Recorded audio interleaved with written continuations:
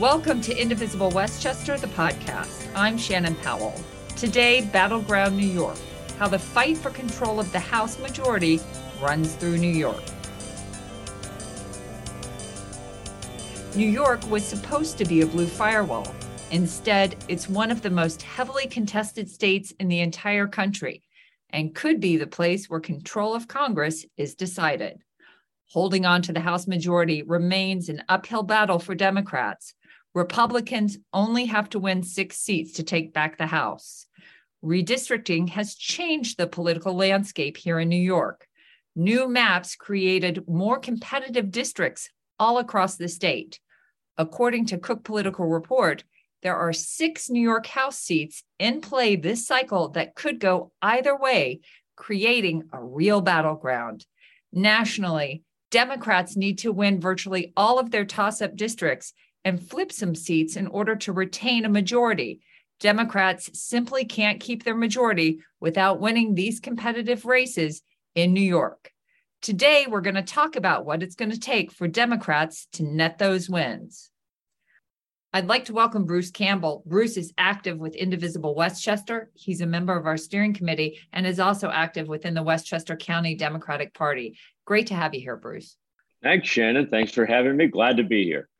All right, let's start with Westchester because this is our home base. We aren't used to having competitive seats in our county, but the race in New York 17, which covers areas of Westchester, let's say roughly north of 287, made that Quick Political Report list. Let's get into a little background. So New York 17 is the district currently held by Mondaire Jones, but post-redistricting, Congressman Sean Patrick Maloney, who now represents New York 18, said he was running in 17 because with these new lines, that's where Maloney resides.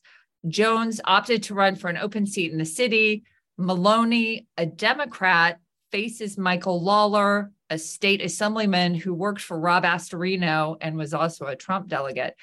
This district went for Biden by about 55%, so not a huge margin. Bruce, how has the district changed and what do you think makes it more competitive?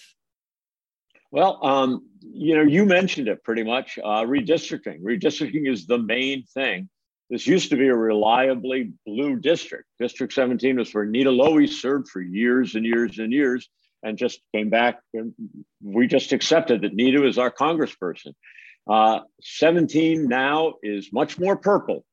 It used to include more of central and southern Westchester, and it stopped in the north right at the Westchester County line. Now the district after redistricting, is being squeezed north into Putnam County. It includes now towns like Pawling and Brewster and Highland Falls, more conservative areas that had not been in the district previously. So we lose the Democratic votes in southern Westchester, and we have to deal with more Republican votes in Putnam County. That alone makes it more competitive. In addition to that, the Republicans this year have put up a strong candidate. Michael Lawler is a political pro. He's a young guy, attractive. He comes across as much more moderate than his record actually indicates. So he's somebody who's going to be tough to beat, making it much more competitive.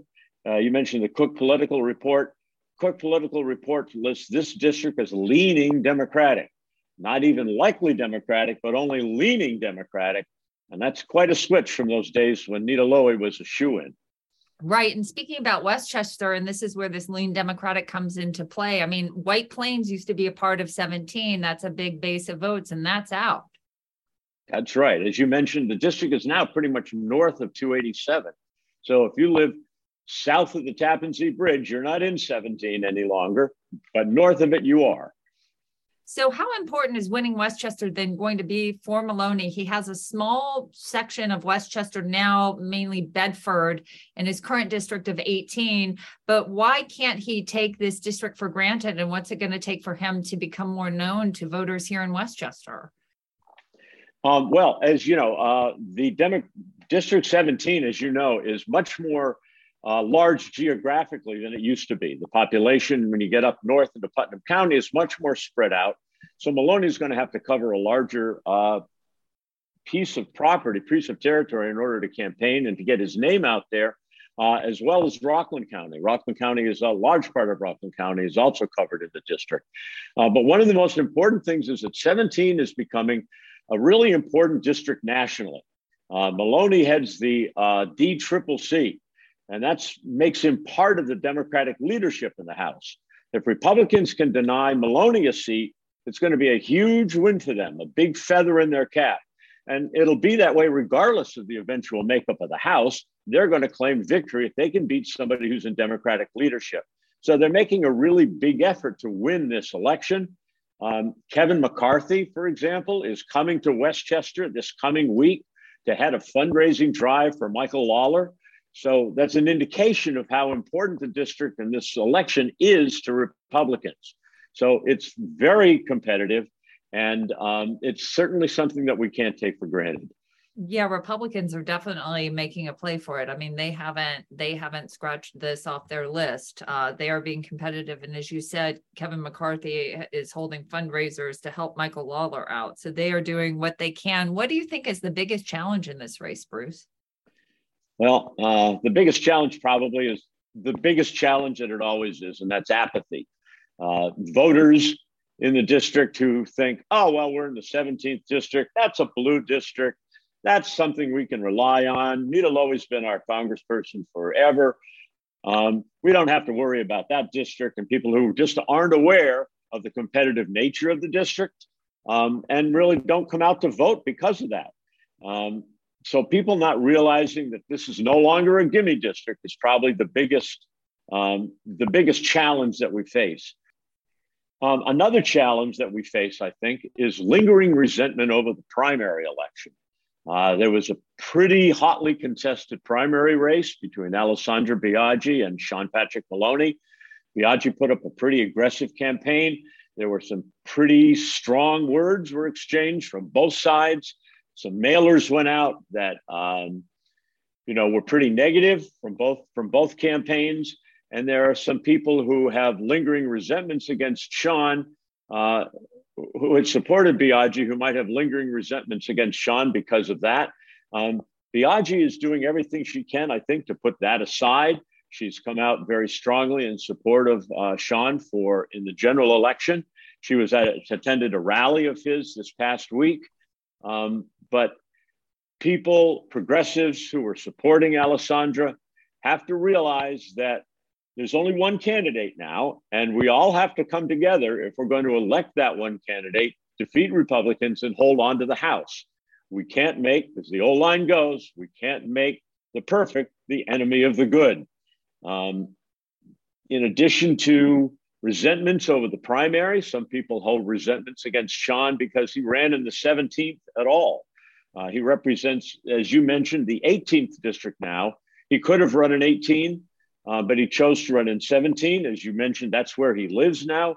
But by running in the 17th district, he pretty much bigfooted Mondaire Jones out of the district and forced Mondaire to run in a district in New York City, where he lost. Mondaire was very popular up here in our district in 17. And some people were upset with Sean for running in that district and running against him. But, as I said, those things have to be put aside. We all have to lick our wounds, come together, and understand that if we're going to win, we may have lost the battle, but we can still win the war. And winning the war is holding on to the House. And the only way of doing that is by electing Sean in the 17th. Exactly. And I did notice that Alessandra in that rally, her messaging was the road to the House majority runs through New York. And this is something that we've been saying as activists for several months now. It's good to see the media, and the candidates themselves, former candidates actually reiterating this point, because again, we can't take any of these districts for granted. And because of redistricting, the nature of what's happening in these districts and the competitiveness of these districts is much different. So the old rules don't apply now. So we all have to kind of change our thinking, including activists, in terms of what we do to help get out the vote in these districts. But Bruce, what do you think is motivating voters in New York 17?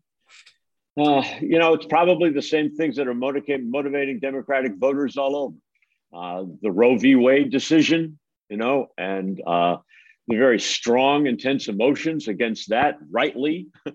That's going to be, I hope, I believe, a very strong motivating factor. So the abortion issue, gun safety, the general threat to democracy that we face these days from really, Republicans are just extremists. The Republican Party is an extremist party. There's just no way around it. We said Democrats may not be perfect, but Republicans are just nuts.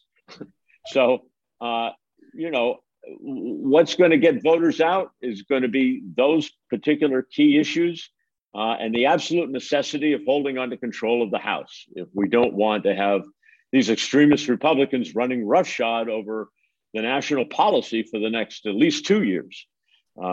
So I think that's all true. What you said before, I think too, is also very true. You hear in the national press about some elections outside of New York State. Pennsylvania is a big one. It neighbors New York, and certainly Pennsylvania is an important race. Important races for governor, for senator, and for House seats in Pennsylvania. And a lot of people are saying we've got to go to Pennsylvania and we've got to campaign in Pennsylvania. We got to elect Fetterman in Pennsylvania. We got to elect Josh Shapiro governor, and we have to help them out. Well, that may be true, but if we lose these races here in New York, right at home in our backyard, none of that's going to matter. So we have things right here in our backyard that we can work on, that we can do, that will help us ensure that we maintain control in Washington. And I completely agree with you. That's really where our focus and where our energies have to be in these last 6 weeks. Right. And I think you said an important thing where there are candidates like Michael Lawler who, mask themselves in this cloak of being moderate, but when you really rip off that cloak, you see that Michael Lawler, if he's elected, Kevin McCarthy's here, he's going to follow a Kevin McCarthy agenda, which is going to be an extremist agenda with your Marjorie Taylor Greene and, in leadership and all this other kind of crazy stuff. So if you're voting for him, that's what you're voting for. I mean, it's literally going to be the party of Kevin McCarthy and Elise Stefanik, who also has become a real, extremist Republican. So Bruce, this is the most important thing. We're talking about how voters have to get out. They can't take this district for granted. How can people help out here in New York 17? What can they do? Well, there are a number of things. There are phone banks that are being held every Tuesday and Wednesday for Sean. Joe Mayhew and his union people are sponsoring a lot of these, some phone banking. You can turn out and do phone banking. There are canvases that are being run every weekend. You can go out and knock doors. Money is always a thing that can help. I would go to Sean Patrick Maloney's website, follow him on Facebook. There are places where you can sign up to volunteer there to do all of these things, to phone bank, to text, to canvass, to knock on doors, send postcards. All of these things are important. And again, I would go to his website. His campaign is very good. His campaign is very organized and is really working hard to get out the message, but they need people. They need help. As I said, one of our biggest problems in this election, certainly in 17, is probably going to be one of apathy, people taking it for granted. And we need people to get out there and remind their neighbors and friends that it's not a done deal. You mentioned Mike Lawler. He is a political pro. He's been around. He was once the head of the Republican Party in New York State. He worked for Rob Astorino, ran Rob Astorino's campaign for governor. He was a Trump delegate. So he's definitely a right-wing crazy, even though he is clothed in this sort of moderate, demeanor. He's a nice guy. These guys who come across as nice guys, yet they're against a woman's right to choose. They're against gun safety. They're against all of these things that are going to make us have a better society. And they hide that, and it's up to us to make people aware of that and make them realize what's really at stake in this election. Yeah, we can't be fooled. And I also want to just mention that we have links to all this information on our website, which is indivisiblewestchester.org. So you can check it out there. Also, Maloney is part of a coordinated campaign that Kathy Hochul is doing. The state Democratic Party is running what's called a coordinated campaign. Right. And that means that they are teaming up with different candidates in these districts to get out the vote. So if you're canvassing in Westchester, you can be canvassing for Kathy to help her race for governor, because again, that's important, running against another Republican extremist in the gubernatorial race. And so you can go in New York 17, you can help Kathy, you can help Sean out. So those links again are on our website. And it's going to take all of us doing what we can. It's also different because I think because in 20 there really wasn't canvassing. So it's again just getting back into the groove of, or there was limited canvassing of, yes, we can knock doors and we can have more of this, voter one-on-one voter contact that was, limited, and even during the presidential election. So it's definitely important that we get out the vote. Bruce, thank you so much. Yeah, I'm glad you mentioned this. Yeah, I'm glad you mentioned this coordinated campaign that was started by the Hochul campaign, but it's a great thing to do. It's something that we should always be doing. So if you go out and canvass, you don't just canvass for Kathy Hochul. You don't just canvass for Sean Patrick Maloney. You don't just canvass for your local state Senate candidate. You canvass for all of them in your area. You go out with 3 or 4 different candidates and you say, yeah, here's who you should vote for governor. Here's for Congress, here for Senate. And it's in your particular district. So in one shot, you can help out 3, 4 different candidates at one time. So that's good. And of course, I should have mentioned the Indivisible Westchester website. I'm sorry. Yeah, you can find all of that information there. Yep. Our webmaster, Lauren, has done a terrific job of getting all that information up. Yeah, so we need to vote for Democrats up and down the ballot. And then also just quick mention, flip the ballot and vote yes for this environmental bond. Bruce, thanks so much for joining us. Thanks for having me. It's a pleasure. A number of these competitive races are in upstate New York. Judith Hunter joins us now. She's the chair of the Democratic Rural Conference of New York State. Judith, thanks for joining us. Thanks for having me, Shannon. I want to start by talking about the big picture upstate in these districts before we really delve into the specific races. You once said to me that voters in rural districts care deeply about congressional races. Why are these federal elections so important to voters? Well, I think that everyone understands the importance of national control of both houses of Congress at this point. At least I hope they do, because we've certainly seen what a positive difference Democratic control can make. And Republicans are certainly telegraphing a fairly draconian future if they retake control. And we know that the road to retaining the majority runs through upstate New York. It's site of 2 of the most closely fought races in the entire country. Nate Silver in 538 put the 22nd and the 19th in the top 5 races consistently as most competitive.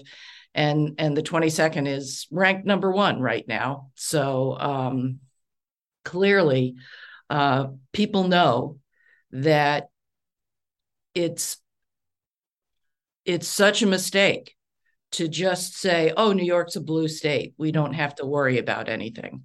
That couldn't be further from the truth once you get north of Westchester, shall we say. So people understand, absolutely understand, that we are the battleground. And it's energizing, but it's also it's anxiety inducing, because we've seen the Republicans become much more extreme.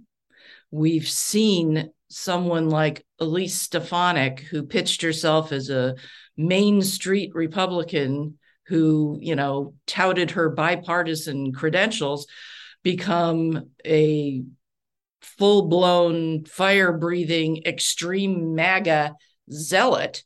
And let's not give her credit for originality.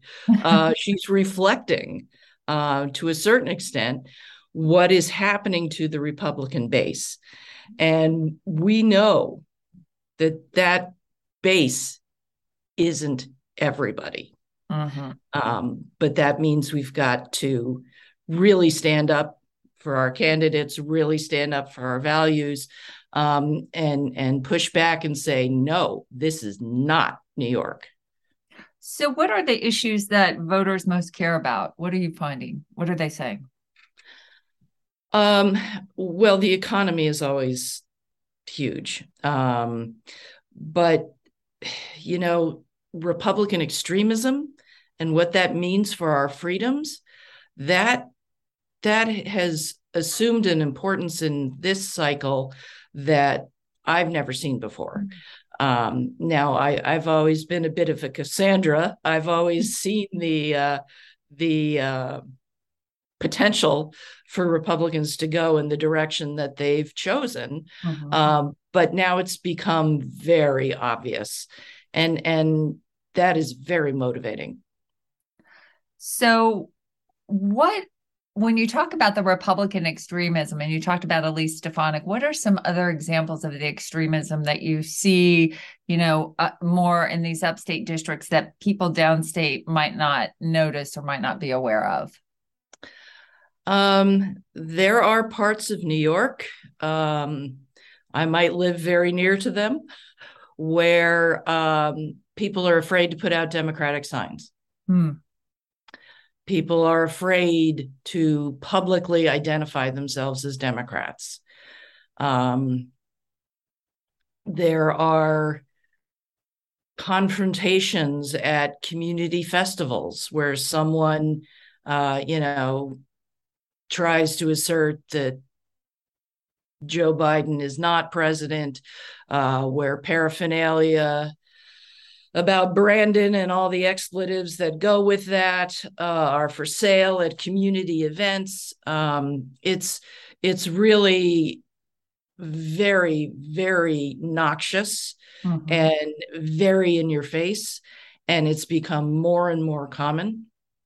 I would say that is more common in Western upstate New York than it is to the east, but it's been spreading west to east. And those of you who haven't seen it will probably see it soon. Right. So it's spreading. How does redistricting make it harder for Democrats, especially given this environment with, the Republican extremism being, much more in your face, and it being harder, frankly, as you said, to, identify as a Democrat in some areas of New York?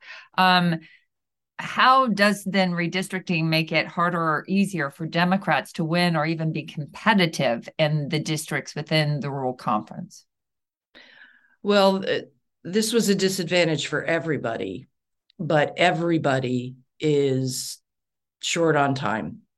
Everything had to get started very late.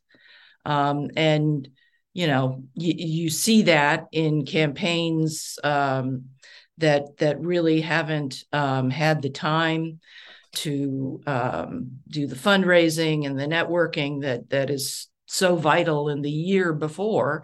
We didn't know our districts till, what was it, Memorial Day? Yeah.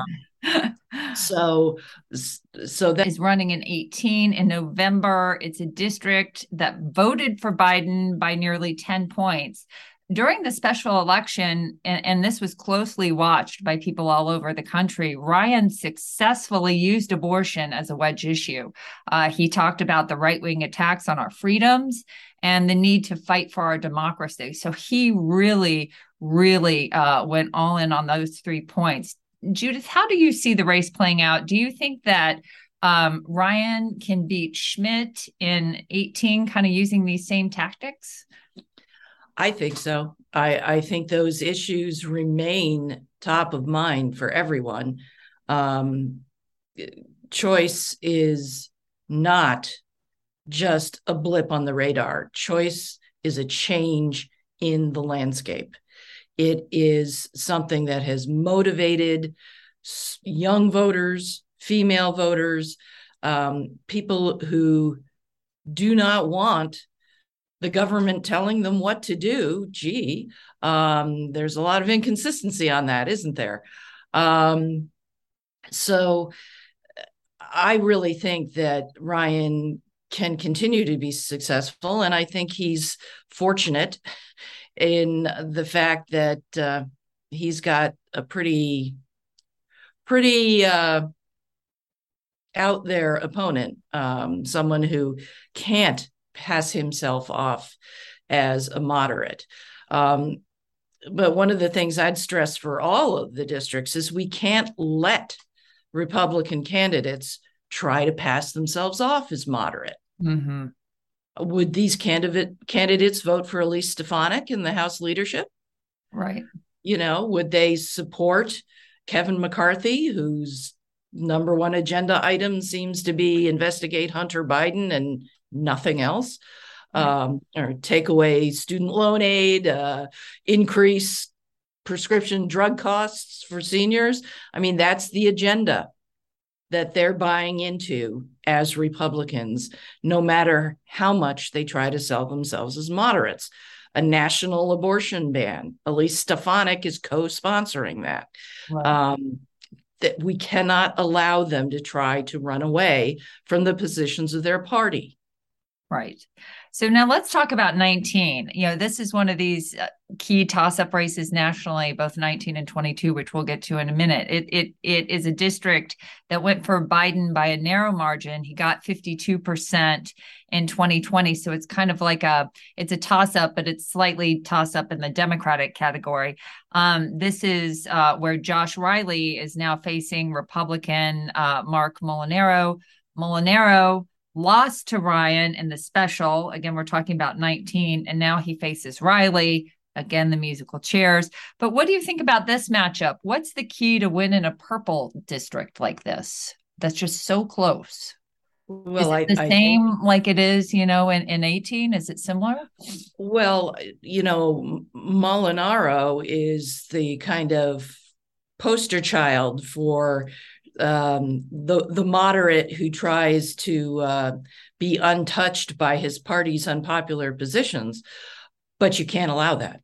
Right. You simply cannot allow that because a vote for Mark Molinaro is a vote for Kevin McCarthy and Elise Stefanik and all the rest of their program.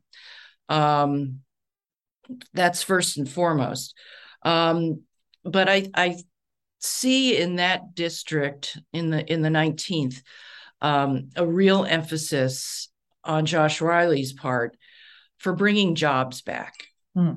Josh grew up in the district and talks very, very movingly about how he watched his friends' families have to move away as the jobs disappeared, as factories closed.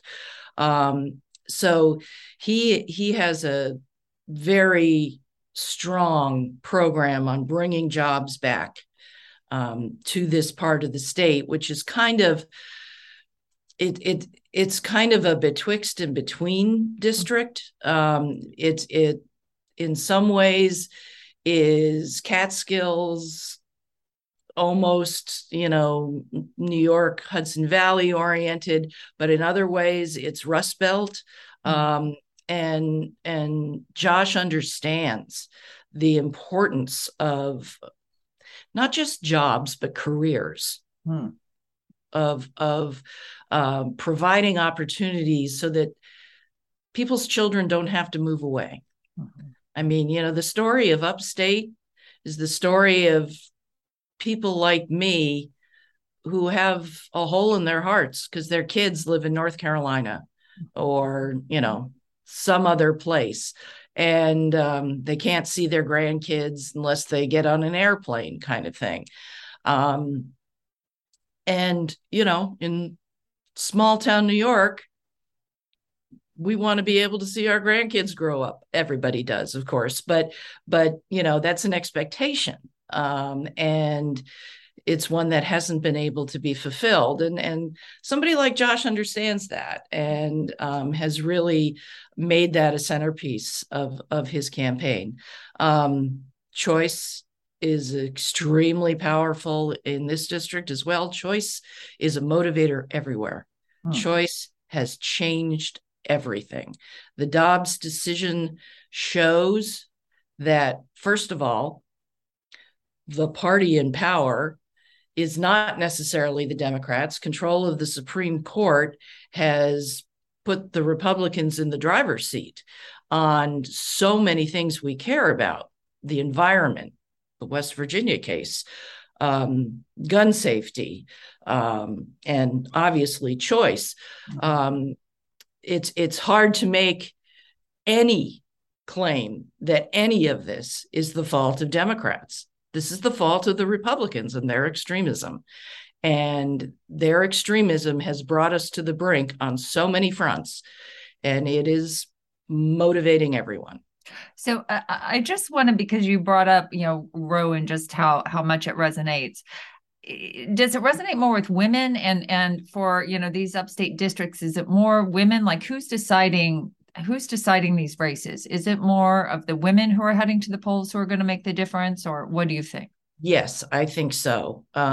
Just, anecdotally, I see senior citizen females on my Facebook feed who've never posted anything political in their life, and I'm pretty sure they've never voted for anybody other than a Republican, posting Ruth Bader Ginsburg memes. Wow. This is something that people are very, very upset about. It feels like a huge step backwards. And people who are older and I put myself there as well. Upstate districts skew older, and we understand that taking this huge leap backwards means that any woman can be denied a promotion, denied a job offer, because that boss is going to think in the back of their head, well, if they get pregnant, it's more than just theoretical. It is something that shapes our abilities to move as equals in American society. And all of a sudden, that guarantee has been ripped away. We are very lucky to live in New York State, but the Republicans are making it clear that they don't want to let states' rights govern this if they get a chance to do it nationally. And yes, the first national proposal is 15 weeks, this Lindsey Graham plan. But I think the news of the past several months since the Dobbs decision has shown us that after 15 weeks, that's when the medical tragedies take place. That's not about choice. That's about humanity. Right. And it is just unconscionable that this is even being discussed. And Elise Stefanik raised her hand and said, oh, pick me. I want to co-sponsor that. Yep. We're here. The moment is now. Let's talk about New York 22 now. Democrats have a voter advantage there. Biden won with 54% of the vote. The district now includes Syracuse. John Katko's retiring. Claudia Tenney, who currently is the rep there, is running in a redder neighboring district. Again, musical chairs. It's also an open seat. Democrat Francis Knoll is running against Republican Brandon Williams. How do you sum up this seat in this race? My one sentence summation of this is Republicans in disarray. How so? Well, I like that. I like the way that sounds. yeah, I do too. More of that, please. Hashtag that. Yes. Williams was not supposed to win that Republican primary. It was a shocker. All the powers that be had been promoting someone else, and this ultra MAGA extremist Republican ended up winning the primary. John Katko, the retiring congressman, announced yesterday he's not going to be endorsing in this race. Wow. So he cannot bring himself to endorse Williams. That says a lot. Right. The Oneida County Republicans reorganized earlier this week, and they expected it to be so contentious that they asked for county sheriffs to be there. Oh my goodness. Wow. Yeah. So, it's not a race that's a slam dunk for us by any means. Mm-hmm. It's the number one most competitive race in the country, according to 538. But we have some things going for us. And Fran Knoll has been working this district for a couple of cycles now. He's very well known, and he's got a good program. And the other guys are just crazy. Yeah. It's and that makes it easier, and in some ways it also makes it harder. I think it's almost a double-edged sword in some ways, because you're dealing with things that aren't the irrational, and that can bring out the irrational people. Do you think that would you kind of put this in the category of more toss-up Republican or toss-up Democrat? Because I've seen it kind of both ways. What's your gut? My gut is that it's toss-up Democrat. That's good. I think Onondaga County being wholly within this district is huge for us. So that's going to really be that. So the key is really going to be turning out the vote there. Yes, and holding down the margins in the more rural counties. So there are a couple of other notable Democratic candidates running in seats that are redder, that'll be harder for Democrats to win. We just talked about the 3 seats, which are the most competitive on paper and seem to favor the Republicans. But I do want to talk about Democrat Max Delapia, who's challenging Republican Nick Langworthy in 23, and Matt Castelli's taking on Elise Stefanik, who we know a lot about. Elise, the face of the New York Republican Party in many ways, who's just a MAGA Republican now. That's in 21. Do you think that these districts can be competitive over time with the right Democrats running? I mean, these seem to be 2 pretty strong Democratic candidates for districts that I would think it would be hard to recruit candidates, especially with such a short runway. It would be exceedingly difficult to recruit good candidates like this to run. Yeah. Well, you could tell Matt Castelli was serious about this race when all the musical chairs were happening. He decided he'd put his roots down. Well, he would make his residence wherever Elise Stefanik's residence was, so that however the lines were drawn. And then, of course, what happened is Stefanik got drawn out of her district, and so she had to move. But those musical chairs. Yeah, really. The ironic thing is that if Elise Stefanik and Paul Tonko swapped houses, they would both be in their new districts. Anyway, Castelli is a very credible candidate, as is Max Delapia, and they both bring national security cred to a race where that's an important value for most of the voters. Max Delapia was career Air Force, and he is a genuinely sincere, good person, whereas Nick Langworthy hasn't had a job outside of being a political operative ever. And what credentials does he have for actually governing? He's a hack. He's a political hack. And Max is someone who exemplifies the ideal of service. Mm-hmm. And Matt Castelli has also made service to the nation his career. And he's a very dynamic character.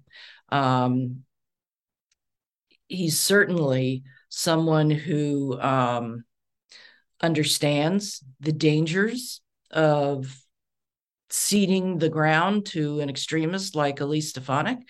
And he also understands that the people of the North Country deserve someone who is not running for re-election just to burnish her cred with the party, but someone who wants to represent the people of the 21st District. That's a similar situation with Max in the 23rd. So, we've got genuine people. They've got folks who are positioning themselves for either a career on Fox or some kind of, Republican celebrity, rather than the actual hard work of governing. Right. So, Judith, what would you say is the number one thing that people listening to the podcast could do to help in these districts? Because that's the one thing that we always like to focus on, like, how can you be active and how can people make a difference? Because these districts are so critically important to control of the House, to the New York delegation, to democracy, our freedoms. They matter. So how can people help make a difference? They are, but these races need resources.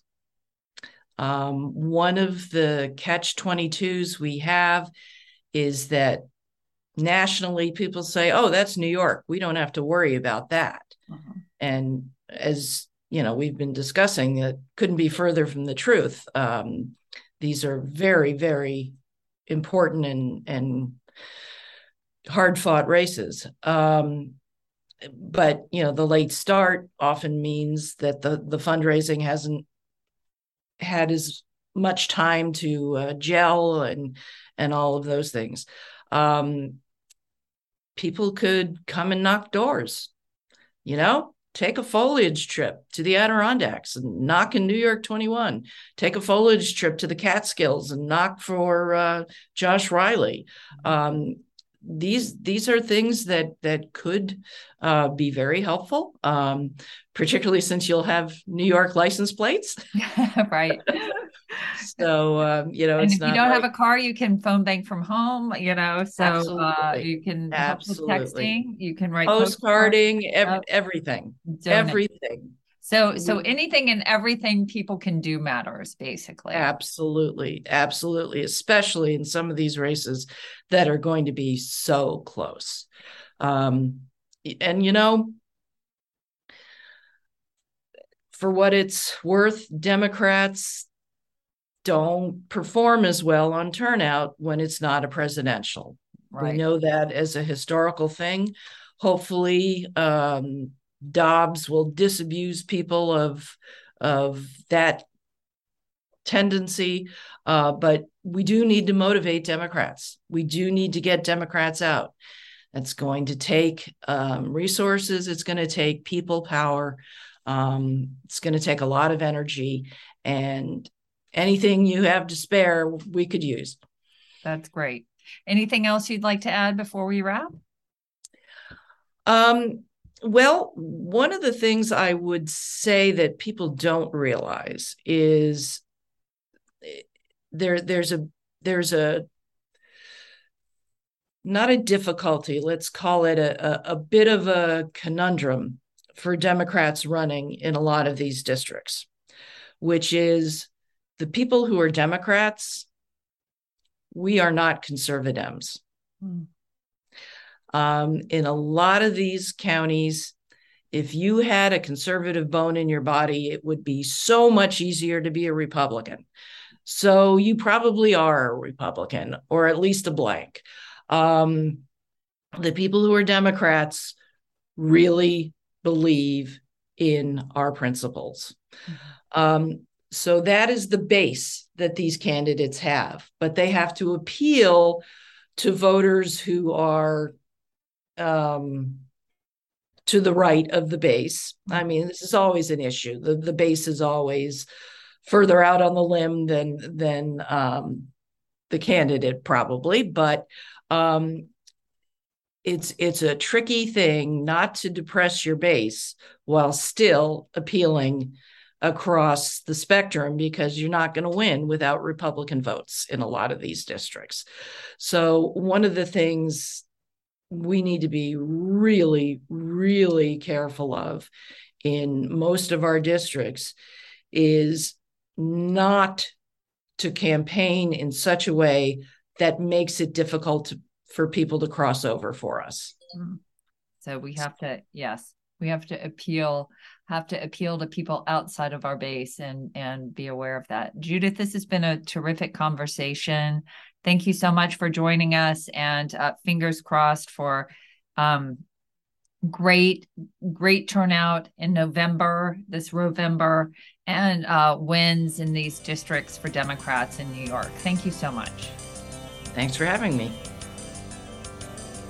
Let's talk about Long Island, just outside of New York City as a midterm battleground. Nassau and Suffolk counties are home to nearly 3 million people, and Long Island has become more Democratic and diverse over time, but yet Republicans have experienced a recent resurgence there. Long Island is exactly the kind of suburban swing area that can determine control of the House in November. Lauren Corcoran-Doolin is with us today. Lauren, thanks for joining us. Lauren, you're so glad to be here. Thanks, Shannon. Yes, we're very excited. You are a Democratic activist from Nassau County. You've been involved in Democratic politics for many years. So, we are so honored that you are with us. Let's start with kind of talking about the big picture. 3 of the 4 House seats on Long Island are open. Yet the political environment there is very interesting. Democrats outnumber Republicans, but last year's local races were a real wake-up call for Democrats who lost races up and down the ballot across Long Island in a real red wave. What do you think was the lesson that Democrats learned from last year's election? I mean, I think it's simple. Good Democrats lose when good Democrats stay home. Everyone heart's in the right place. I think that the political trajectory of activism has actually been up over the last few years. I've been doing this for over 2 decades, and I actually, would joke at times, welcome to the party, everyone. I've been really excited and enthusiastic. Most people will tell you I'm an enthusiastic activist. I can really come from a positive place of what really means a lot to me and my family. And I'm lifelong Long Islander. So I think I can speak to the fact of the charming pieces of Long Island and why we are so proud to kind of get out and vote. But last year, essentially, we were not prepared for a complete change in the electoral universe that did not show up. Not the part that showed up necessarily, but the part that didn't show up on election day.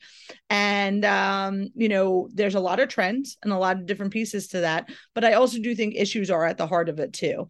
A lack of urgency of getting involved in the local elections could have been the case.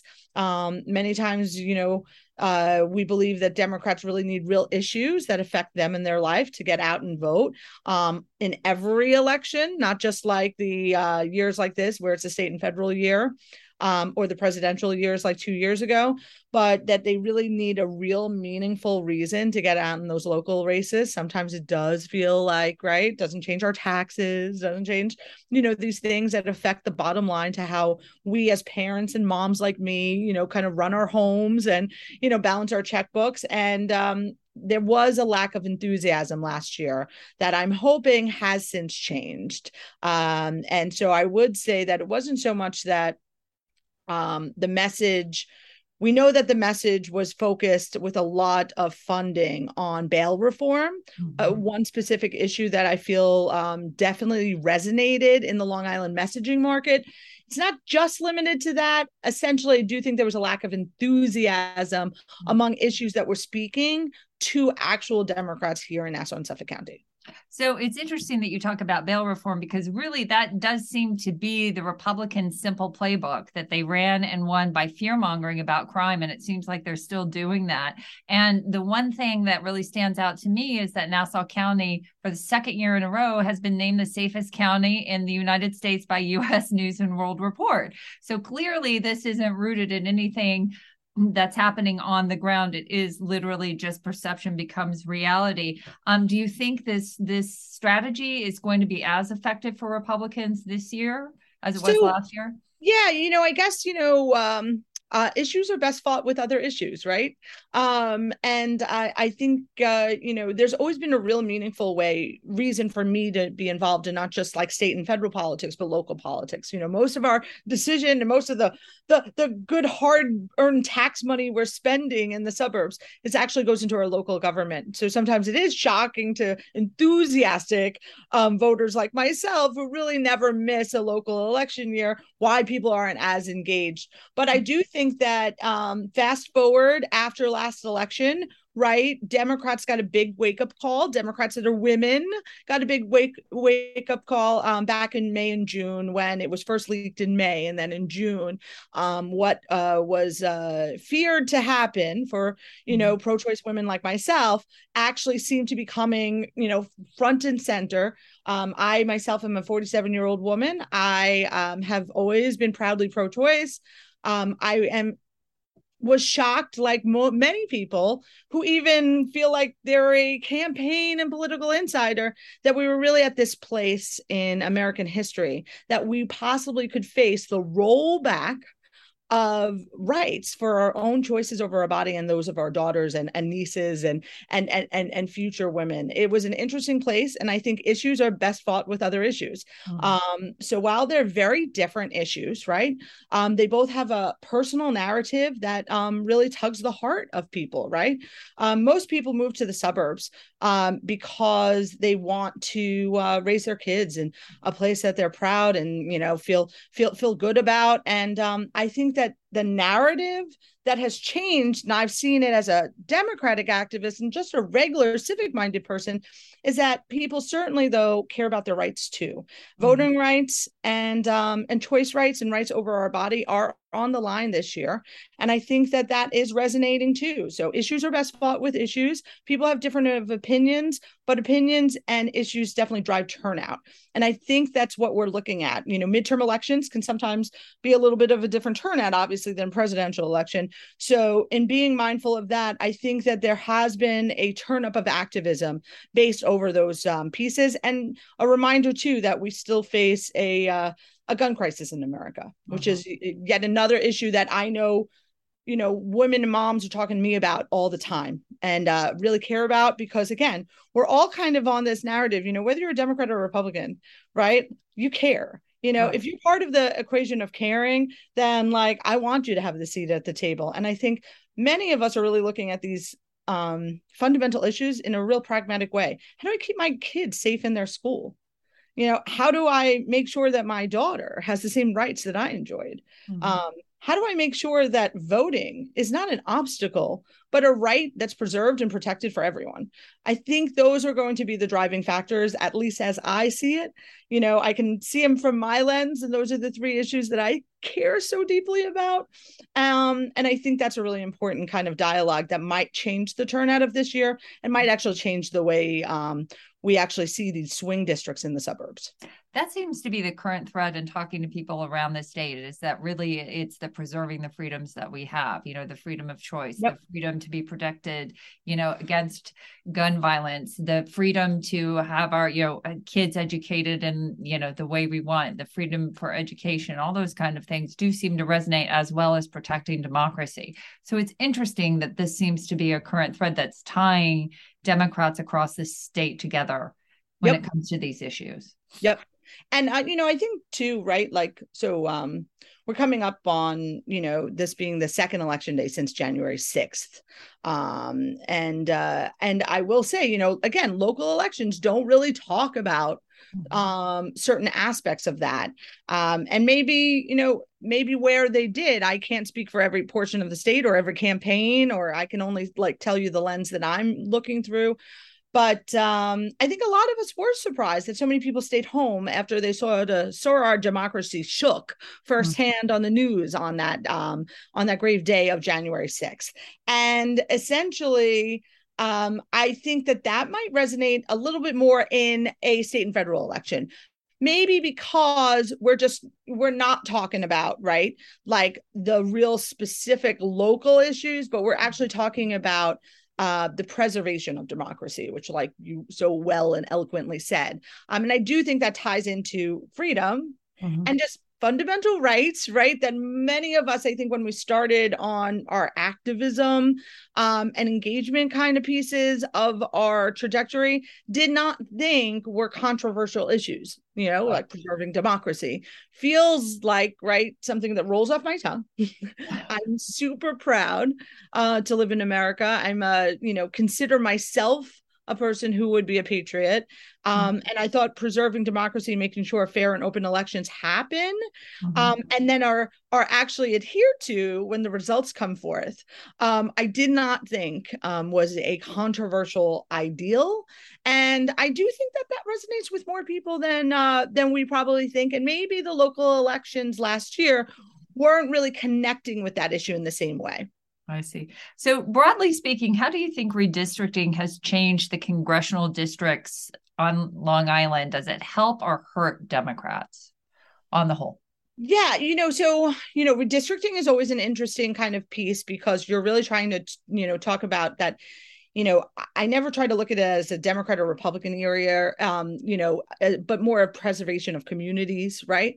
Making sure that people have representation that reflects who we are and who we are today. Obviously, census numbers, are based on redistricting, and they can obviously, change and show us trends.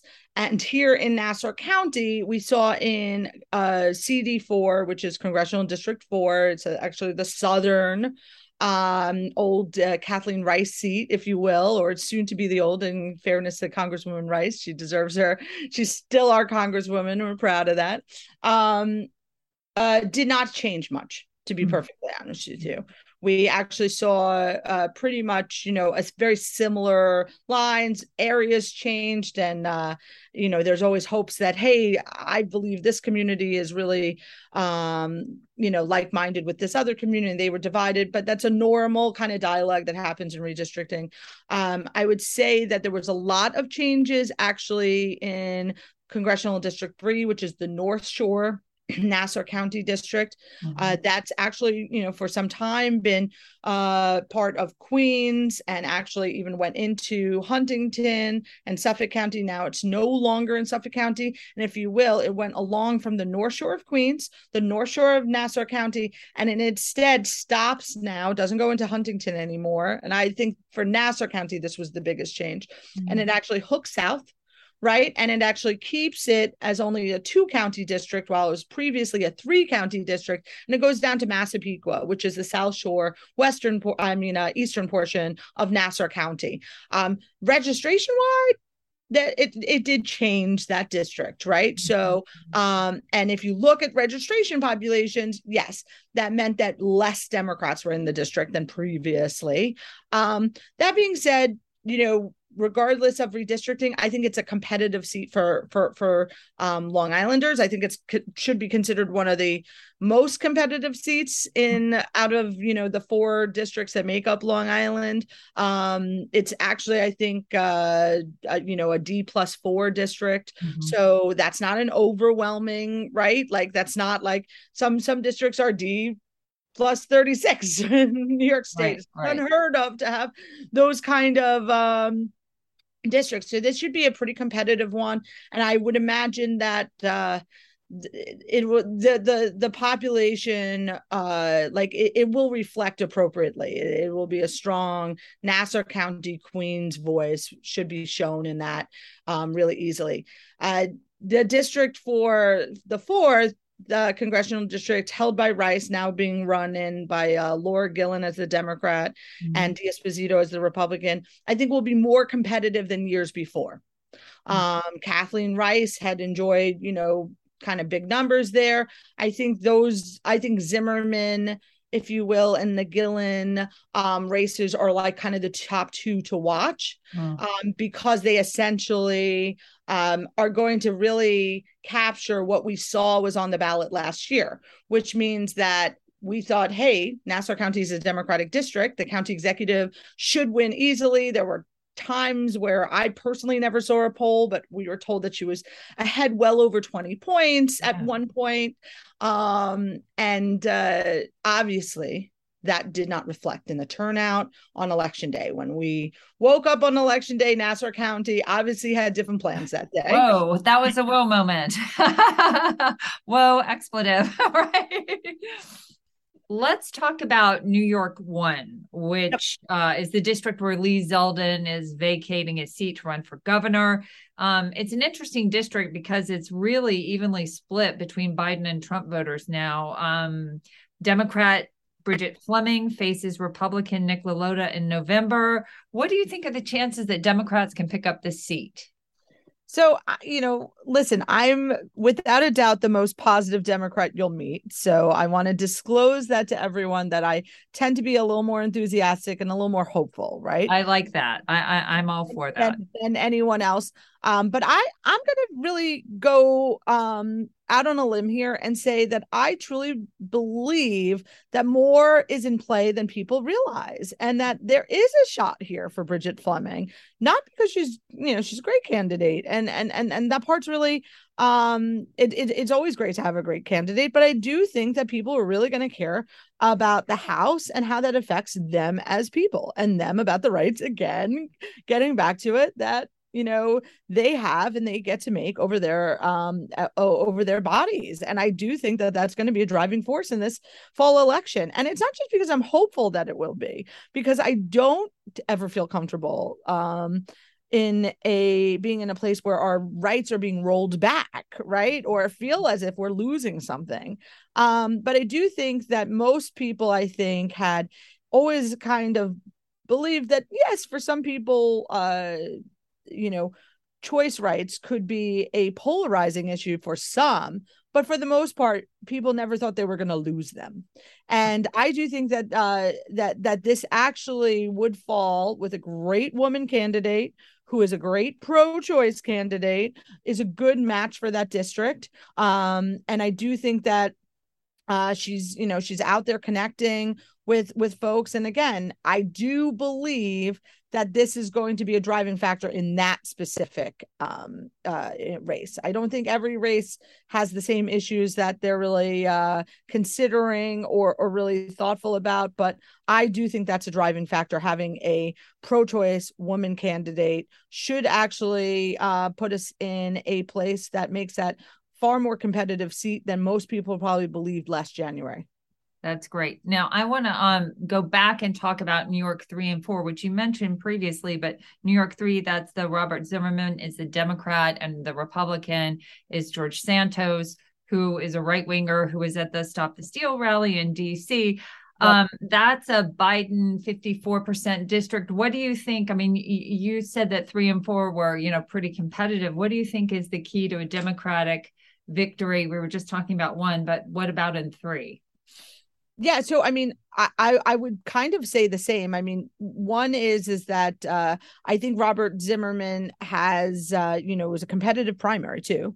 So people are woken up to that district. They're engaged, right? They had a lot of different candidates, many great candidates actually, that were competitively vying to be in the position that Robert Zimmerman is in today.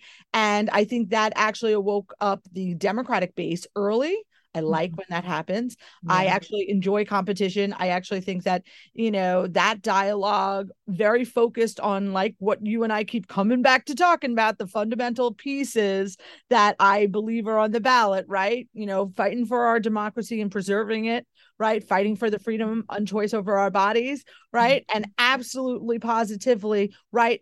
Having a real conversation about safety in our schools that roots back to, right, what are we going to do with guns? I think those pieces are on the ballot. Robert Zimmerman won that primary. I think he engaged the Democratic base early. I think they are far more engaged right now than probably the other base of the other, kind of party. And I think that's going to help get him into a good position. But turnout. It's going to be about talking about issues that really matter to people and who shows up on election day.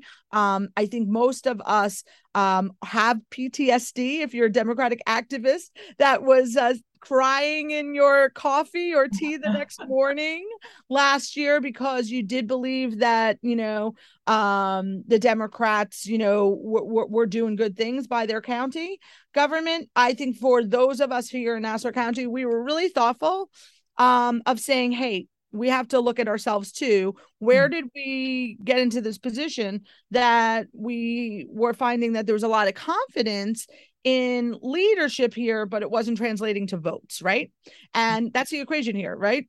One of my favorite quotes is, about politics. I believe it. I get to attribute it to Hillary Rodham Clinton, the former secretary and senator here in New York. But it's that politics is about addition, not subtraction, right? You have to make gains every day, and then turnout, throws you for another equation is what makes and delivers the victory on election day. And reminder to anyone listening, you can vote early in New York. Right.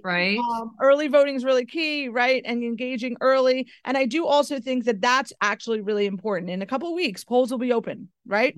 So there's no time like the present to research the candidates that you want to choose, right? Really think about what's on your ballot. We know what's on the ballot in the state of New York. We know what's on the ballot in different kind of parts of the country. But what do you want your vote to mean? Have that conversation with yourself. Have that very meaningful dialogue with the most important person in your life, which is yourself, and say, what's important to me? What's important to my family? Every election in the history of America has really been decided by those very key questions. Those questions that say, how is my family doing right now? How is my rights in order? What's personal to me? And if you answer those questions, then you should be pretty motivated at this point, more so than almost any other time in American history, to get out and vote, because I do think some of the most personal things are on the ballot in 2022. One of the things I recently heard too that I loved is they said, think of the election as a car. If you want to go forward, put it in D. And if you want to go backwards, put it in R. I do think we get to attribute that to my dear friend and New York State Party Chairman, Jay Jacobs. Yes. But I have heard the speech before, and I proudly get to share my county with Chairman Jacobs. It's great. I do agree. I do like to put things in drive. And I do think, listen, progress is on the ballot, right? It's great to attribute Jay to that, and he certainly tells that story well more and more appropriately than I do about putting it in D. But progress for all of those of us that have been fighting as activists, right? For more than 2 decades. I think most of us came to this because we wanted to see progress in our communities. Sometimes it's as simple as that we looked around our communities, we saw that we were super proud of the diversity that was reflective, but it wasn't showing up at the polls, or it wasn't showing up on our on the dais at the county legislature or up in Albany, right, in elected office. And we really got involved in this process because we wanted to be the change that we wanted to see. We wanted to make sure that everyone was getting their fair shot at being sort of represented. That's what redistricting is supposed to be about. And that's why I think that this year we will see a real, sort of like progress and not going in reverse is on the ballot, like kind of Chairman Jacobs says, because I'm going to be honest with you. When I woke up, on that May morning and found out that it was real and true, right? That the Supreme Court was actually looking to do something that I didn't imagine was ever going to be really happen in my lifetime. I mean, even I, as a Democratic activist, had kind of taken my choice rights for granted.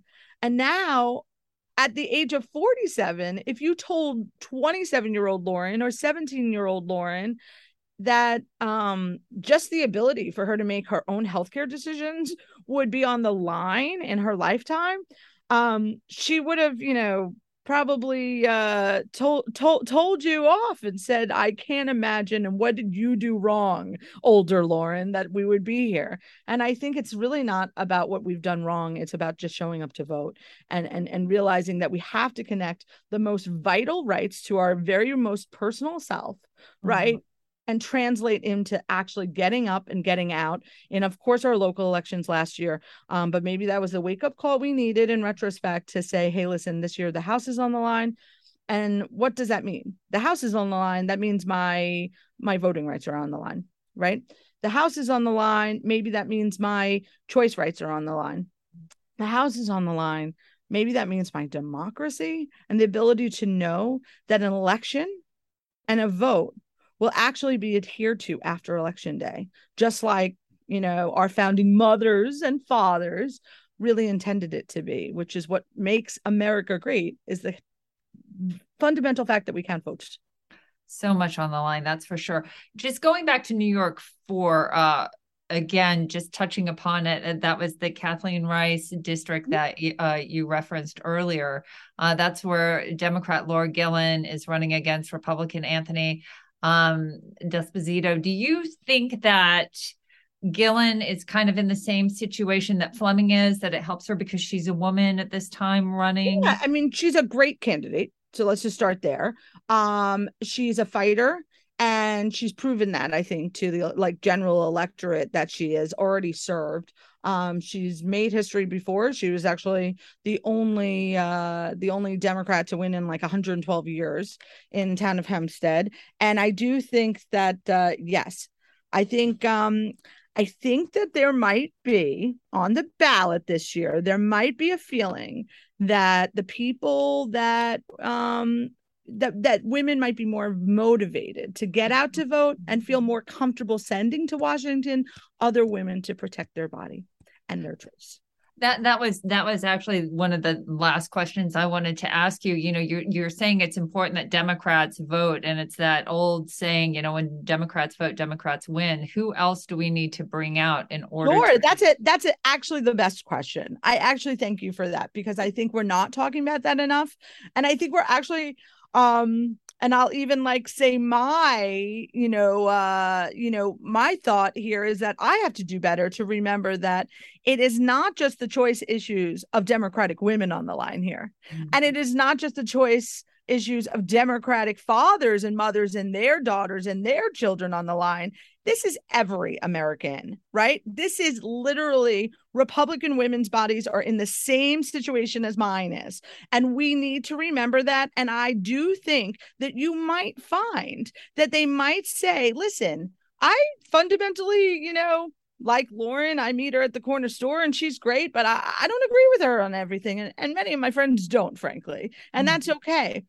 But do they want to see a world where they have to ask the question of what choice they have over their own healthcare rights, right? Mm-hmm. And I think that you ask a great question, because I'd like to think that, hey, we're not going to get every Democratic woman vote. For the record, we don't get 100% of Democrats' votes. We like to think we do, but we don't. People register how they register. Sometimes they don't re-register again over a lifetime, and their ideals change, and what speaks to them changes, and that's okay.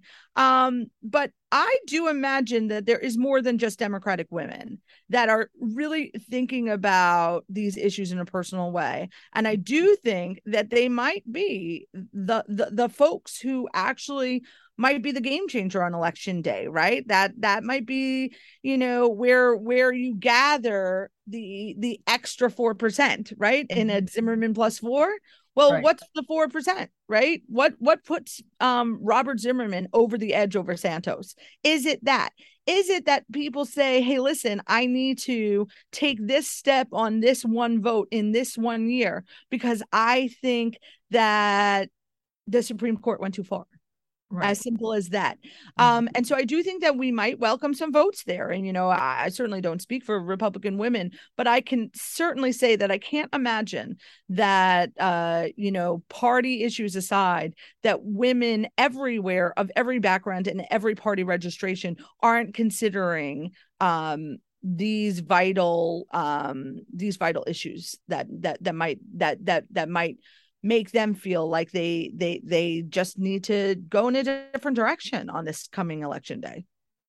So, Lauren, in closing, I want to ask a traditional activist-centric question, which is, what's the call to action? What can people listening to the podcast do to help make a difference in these districts? Because clearly we have illustrated that winning these seats all across Long Island are of national importance. I mean, Democrats must hold the House. Our freedoms are at stake. The key is in all these districts in New York. We can't fumble the ball here at home. We all have to do what we can. What's the answer? So, I mean, number one, right, if you are an enthusiastic Democrat, right, and you are somebody that really, really is super engaged, I'm going to tell you something that many people don't want to hear. The best endorsement to your neighbor is you. It's not me. It's not the elected official down the block who they've maybe met at a picnic here and there. You are the most trusted endorsement in the life of your community. You are the most trusted endorsement in the life of your circle. Please get out, go sign into a campaign headquarters and knock some doors, and make sure that they're the doors of your neighbors and your friends and your cohort. Because you know what? It sends the best message. Nobody is a more trusted endorsement than you. And I would say, of course, get out and vote. Make sure that you make a plan to vote. We've talked about a lot over the last few years about making a plan to vote. But I'm going to go one further with the plan. Have that conversation with yourself, right? Like if the 2022 election is at minimal about self-care, right? and self-care is about really like looking after you and your family. Take 5 minutes, right? You know, how many times do we put together a to-do list, right? Just a regular shopping list for our family before we go to the supermarket or anything like that. Do it for yourself. Do it for your family about voting. Who is really speaking to the most important values that are literally going to matter for your life now, in the next year, the next 5 years, 10 years, and what kind of community and country do you want to be a part of? That's on the line this year. You know, you always hear from like people like me and Shannon that'll tell you, oh, this is the most important election of our lifetime. And it does feel like it gets harder every time. So that's kind of true. But what's really more important is, how is it important to you and your family? You do so much for your family every single day. We know that New Yorkers are amazing people. We know New York City, New Yorkers are amazing people, and every piece of this state and Long Island are. Try to think to yourself, what's important to you, then make your plan to vote. So I'm asking you to take that extra step. What's in it for you? What can you do for you and your family that matters to you the most about the part of the community and the piece of the future of this great country that you want to be part of? And then go shopping for your candidates, and then make sure you execute that by a vote. And New York State has made great changes in the voting system. You can vote early. You can make sure that you make a plan to vote. If you are used to working on election day and running around and it's always been super hard, then you can vote early. You also have the option, to get absentee ballots to friends and family and like-minded people like yourself that might be able to can't be home for election day or in a different county or something, but still want to execute their values and implement their vote on election day. Right, like my 2 college-age kids who have applied exactly for ballots. Don't forget, if you have kids that or family members, please remind all of them. Lauren, this was a great way to end the podcast. I appreciate you joining us today. It's been a wonderful conversation. Fingers crossed for great outcomes all across Long Island, and thank you so much. Oh, thank you. And honestly, thanks for doing this. Thanks for having me. I'm a nobody in this. You're a big butt. You're a big person. Come on. Listen, at the end of the day, I say the same thing about me as I was saying about, anyone else. The most important endorsement, right, is me to my neighbors and friends. Right. So we should all be going out there and knocking a couple doors. We're all big, important people. We are important Absolutely. to ourselves, Absolutely. our families, our communities. So, thank you for being an important person and a role model. And, to many people, it really matters. So thank you so much. Thanks, Shannon. Thanks for listening to Indivisible Westchester, the podcast. I'm Shannon Powell. Be sure to get out and vote blue this November.